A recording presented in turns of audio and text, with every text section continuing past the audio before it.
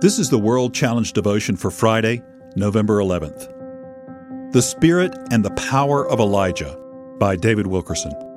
The Old Testament closes out with this glorious prophecy. Behold, I will send you Elijah the prophet before the coming of the great and dreadful day of the Lord. He will turn the hearts of the fathers to the children, and the hearts of the children to the fathers, lest I come and strike the earth with a curse. Malachi chapter 4, verses 5 through 6.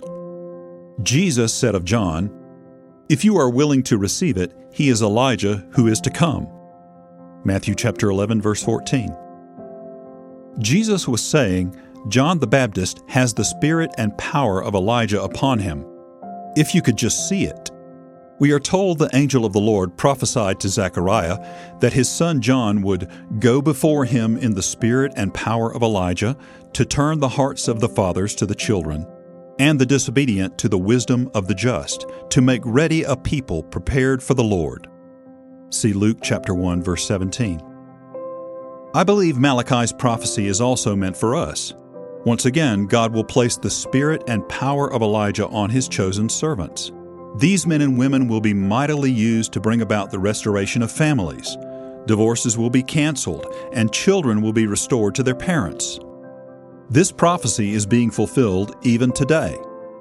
In a Texas town, an unassuming young pastor recently began to pray for the salvation of the young people in local schools.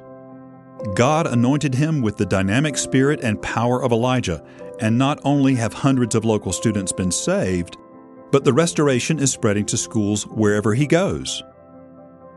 Thousands of high school students are being convicted of their drugs, alcohol, sexual sins, and rebellion. Young people are going home from outreaches and reconciling with their parents, and their hatred has turned into repentance. This will continue to spread throughout the land because of God's promise to restore parents and children. I am so excited about what I see coming that I can hardly write these words. Humble young men and women are being directed by God to go forth and restore, for the day of the Lord has come. Because of God's promises, we can be confident that He will destroy the cankerworms of sin that eat away at the lives of our nation's youth. Note from the editor.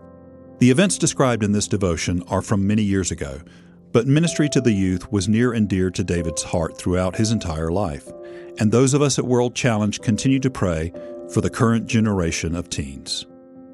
World Challenge, transforming lives through the message and mission of Jesus Christ.